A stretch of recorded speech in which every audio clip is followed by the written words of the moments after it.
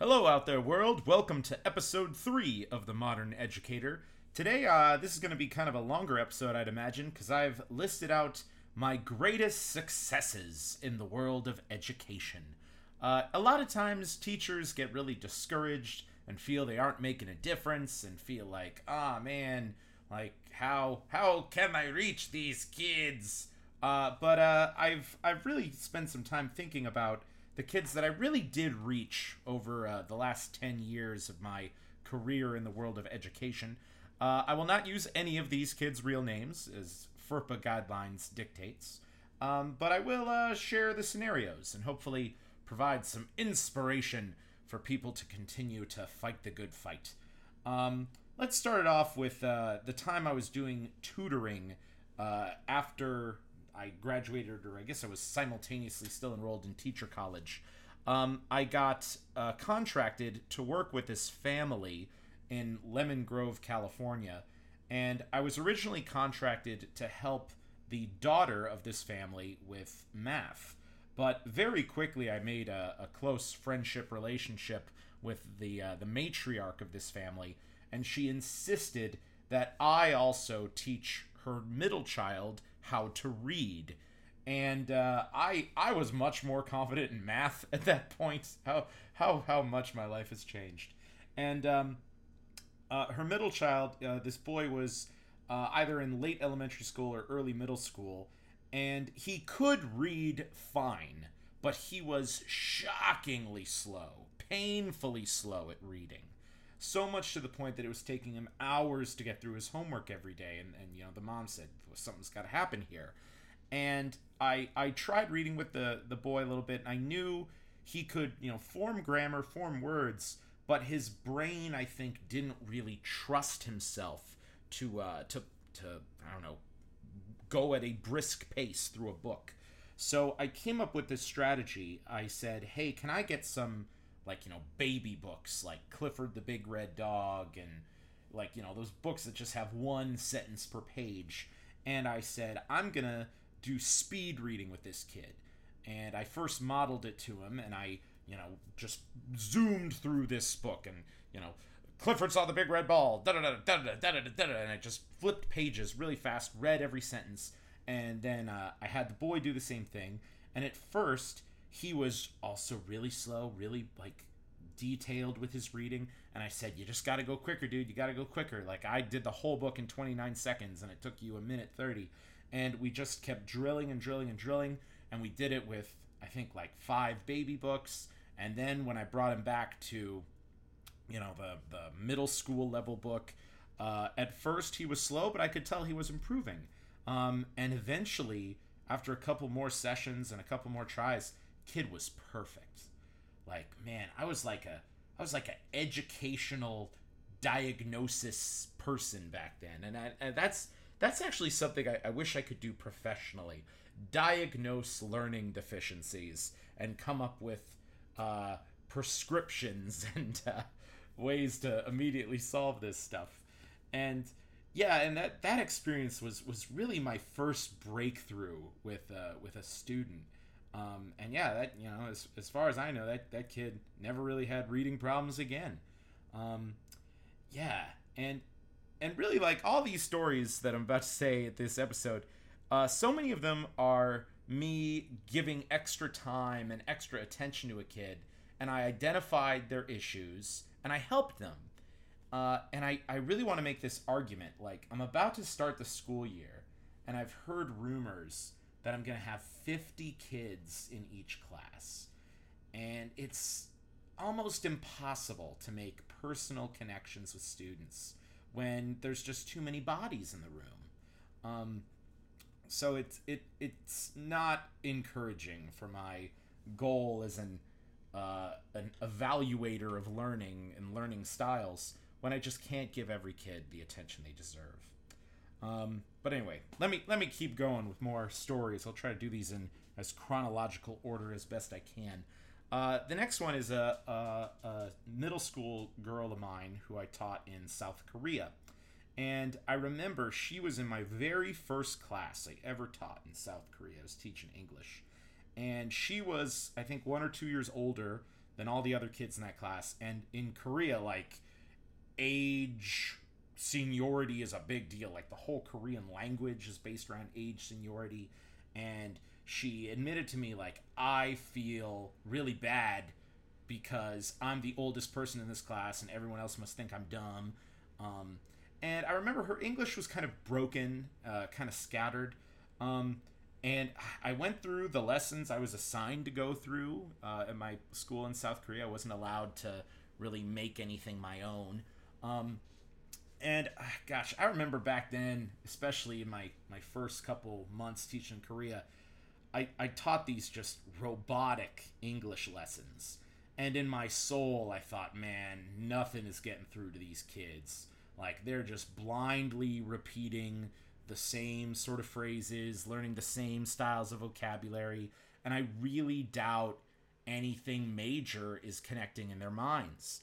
But sure enough, this girl the same girl, I taught her again in English level, I think 12, I think it was really close to the top, my last session teaching in Korea, so 2 years later, and her English had improved amazingly. Like, I was shocked that the program worked. And you know, she was a kid who didn't give up, and we were having full-blown conversations at the end, and I was like, wow, like, the system works. Kids get smarter if they just keep at it. So yeah, that was a really good one. All right, this next story is about when I got back from Korea. I was a speech and debate assistant coach at Helix High School.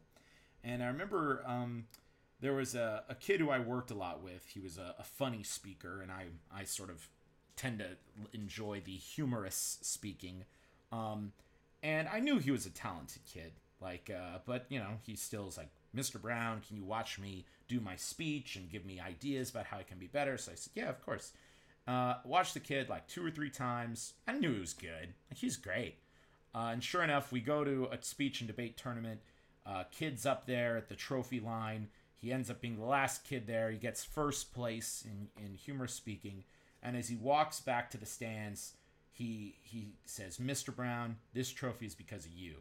And that made my heart sink. Like, that is exactly what you want to hear as a teacher. You want to know, like, wow, like, what I did made a difference. Because some days it doesn't feel like that. Some days it feels like you're fighting the tide of student disobedience and student disinterest. But that kid was great. He really motivated me to that I was doing a good job. Another story. This is also when I was teaching at Helix High School in San Diego when I got back from Korea. I did sort of a long-term sub position as a technology teacher. And I remember there was this one girl, she was really soft-spoken, really shy, but she loved making stuff on the computer. She was a Photoshop whiz, designing all this stuff. And the lessons that I taught in that class, I didn't make those lessons. They were sort of given to me to do. She exceeded those lessons beyond belief. And she was so excited to show me what she made. And at first it was weird because I remember she didn't talk to me for a while. But when I enforced her, like, wow, this is cool stuff. You're doing a good job. She's like, really? And I was her favorite teacher ever after that point. And honestly, like, I knew when I was moving to Las Vegas and not going back to Helix High School, I was like, man, that kid's going to be really sad that I'm not around to encourage her and motivate her. But you know, that's just the way of teaching. So I hope she stays positive. All right, let's talk about the rest of these students are all from my Vegas time. And all these kids had me as their history teacher. And for the most part, the story is the same. The story is when they came into my class, they showed disinterest in history, disinterest in teachers, generally not excited about school. But based on my teaching style, my interest in them. Maybe they just generally like my somewhat silly personality. I got the kids at least interested, hooked. Yeah, and I'll say some interesting stories. The first one, this is a girl who's in my second period, my first year teaching at Rancho High School. I knew she had band for first period, and every day the other kids in band would always be a little bit late because the band room was on the other side of the school, and I could tell they were like running, so I wasn't that mad. But this girl, after the first couple weeks of school, she was the first kid in the class, and I come to her and I talk to her. I'm like, "Hey, didn't you just come from band?" And she says, "No, Mr. Brown, I ditch band every day. The teacher hates me. I hate that teacher, blah, blah, blah." And I'm like, "Whoa, you shouldn't ditch your classes. What's up with that?" And she says, "Well, Mr. Brown, I would just ditch all day, but your class is the only one I care about." I was like, wow, like, man, I somehow personally engaged that kid to show up to school in the first place. So I think that's a win for me.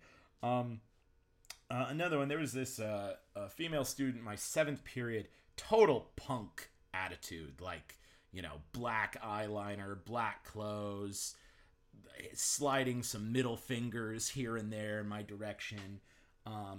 And I knew, I was like, man, it's going to be tough to reach this kid. It really is. And I just put some extra effort to notice, she would draw some stuff on her work, and I would say that, it's good. And I somehow got what she was interested in and included that in the class. And that whole year, she still hated me. Like, she was not a fan of my class while she was in it. But her next 2 years of high school, this kid, probably more than any other kid, just came into my room before, after school, when I had my door open, being like, "Hey, Mr. Brown, I want to talk about my problems. Hey, Mr. Brown, you were such a great teacher." Like, whoa, like, it took a while for you to open up to me, but it shows that with persistence and commitment, you can sort of break the barrier that teenagers put up towards adults. And that actually leads me into this teaching strategy that applies to quite a few of these cases.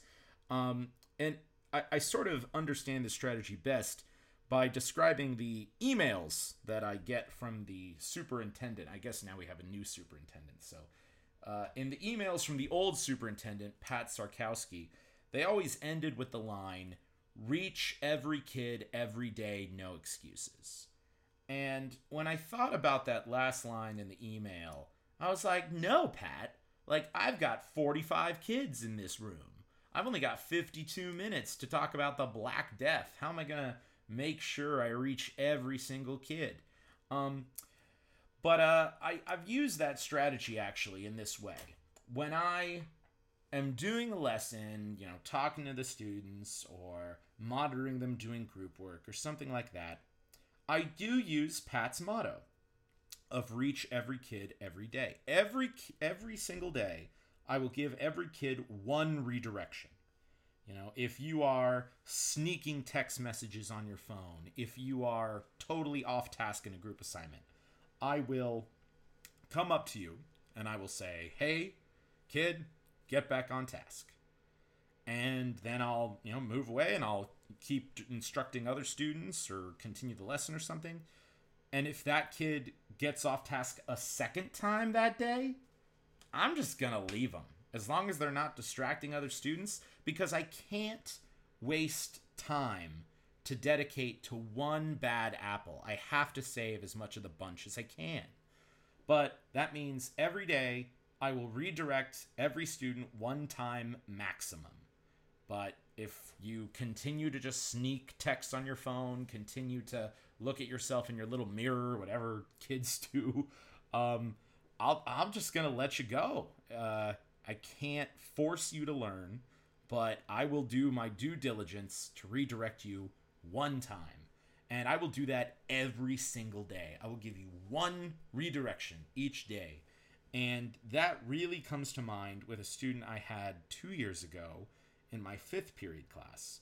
He was this boy who was so disinterested. Just looked like he could not care what the topic was, what we were learning about. Kid just gave up on school. And every single day, went up to this kid, redirected him, told him to get back to work, encouraged him to be involved in my class. And most of the time, he would just look at me with this blank stare, just this, why should I care kind of look. And then I just said, okay, and I moved on, and the kid generally was disengaged the rest of the day, but hey, I tried one time.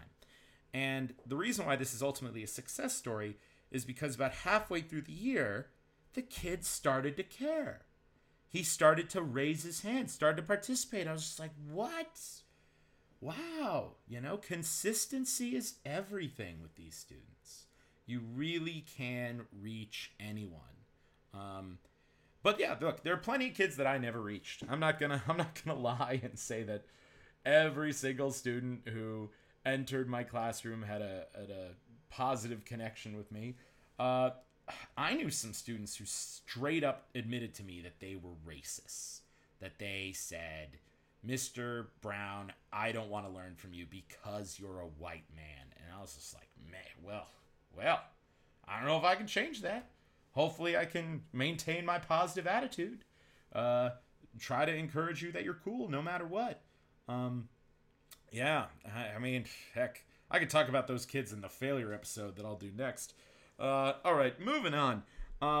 Some more students that I know I reached, and I reached them really well. There was this boy in my 7th period, my first year, who was so smart. This kid's like AP, probably should quit high school and go straight to college. But he was just the bright light at the end of my day of trudging through a day of teaching. And then I got this kid who's just always super engaged, asking great questions, thinking every word I say is hilarious, enjoying all my simulations. And this kid, he graduated last year, and we do this thing at Rancho High School where when the seniors, it's like the last day for the seniors, they come up to this line of all the teachers, and the teachers get to hug them and shake their hands and all this. And this kid, he was so excited to give me a hug. And he told me, like, before your class, I hated history. But after your class, history is now my favorite thing. And even the 2 years after my class, he would come in all the time and say, Mr. Brown, did you read the news? Mr. Brown, did you see how this thing connects to the opium in China lesson we learned about? And I was just like, man, this kid's doing exactly what I wish every kid would do, which is he used my knowledge and applied it to the real world and understands that history has a purpose. That's just great. Another success is another speech and debate team success. My first year in speech and debate, there was this boy who really, really, really loved debate. And he was an okay debater. But he decided to try the sort of acting events of speech and debate, which I'm sort of the expert in. And he did this dramatic speaking event. And you must do your speech between roughly 8 to 12 minutes. And he kept getting disqualifications because his speech was going 15 minutes. But I saw on the disqualification paper, it was like, this kid's really good. He just needs to be shorter. So in the middle of that same tournament where he was getting these dequals, I said, hey, show me this speech you're doing. I've never, really seen you as a speaker. I don't really know what you're capable of. He showed me a speech and I was blown away. Just, this kid is an incredible speaker. And immediately I gave that kid feedback like, you've got to cut the part where you're in middle school and then it'll be easily 9 minutes. And also, you're an incredible speaker. This needs to be your primary event. I'm going to work with you directly, forever. Then the next year, he got this new speech. I helped him cut it. I made sure it was right around 10 minutes. And every single tournament, this kid was top 3. So many first places. He got first place in the state of Nevada. I got to take him to the national tournament. At the national tournament, he didn't place. But this kid really, really made it. And I only found out later that he was going through all kinds of problems at home and like potentially dealing with homelessness. And I think he really channeled a lot of that difficult experience he was having in his home life into his acting. And I had no idea at the time, but now I absolutely get it. Yeah, and yeah, I had a great hug with that kid too at the end of the school year. He even gave me a shout out on Facebook, which I thought was really awesome, saying that I inspired him to go to college and to be a better person. So good on that guy. Yeah, here's another success story I have. Had this boy last year who really sucked at writing, like penmanship and just sentences. Like, boys, oh my gosh, this kid had some kind of serious disconnect between the pencil and the idea. And I said, all right, I really care about, is this kid learning history? And I'm going to make some small progress with his writing. So every time we had a test, this kid had the option to just sort of talk to me. And he thought that was just awesome, because I think this kid was really just discouraged and disheartened with his terrible writing and penmanship. So I would pull this kid aside, or he would come in before or after school, and we would just have a conversation. I'd sort of read these longer questions, and he'd give me detailed answers, and the kid was always spot on. Kid also loved my games. Kid also just thought I was funny. I really engaged with this kid a lot. So much so that he became my student aide the next year and was so excited to be my student aide. Kid did everything I asked of him. And I think I even got an email from this kid's parents being like, our son was really struggling with his social life, with school, and you motivated him to become the better person that he is now. And that email was really awesome, knowing that this kid talked to his parents and was like, Mr. Brown makes it happen for me. So, fantastic. And this next one, I'm actually going to read this one, so hold up for a second.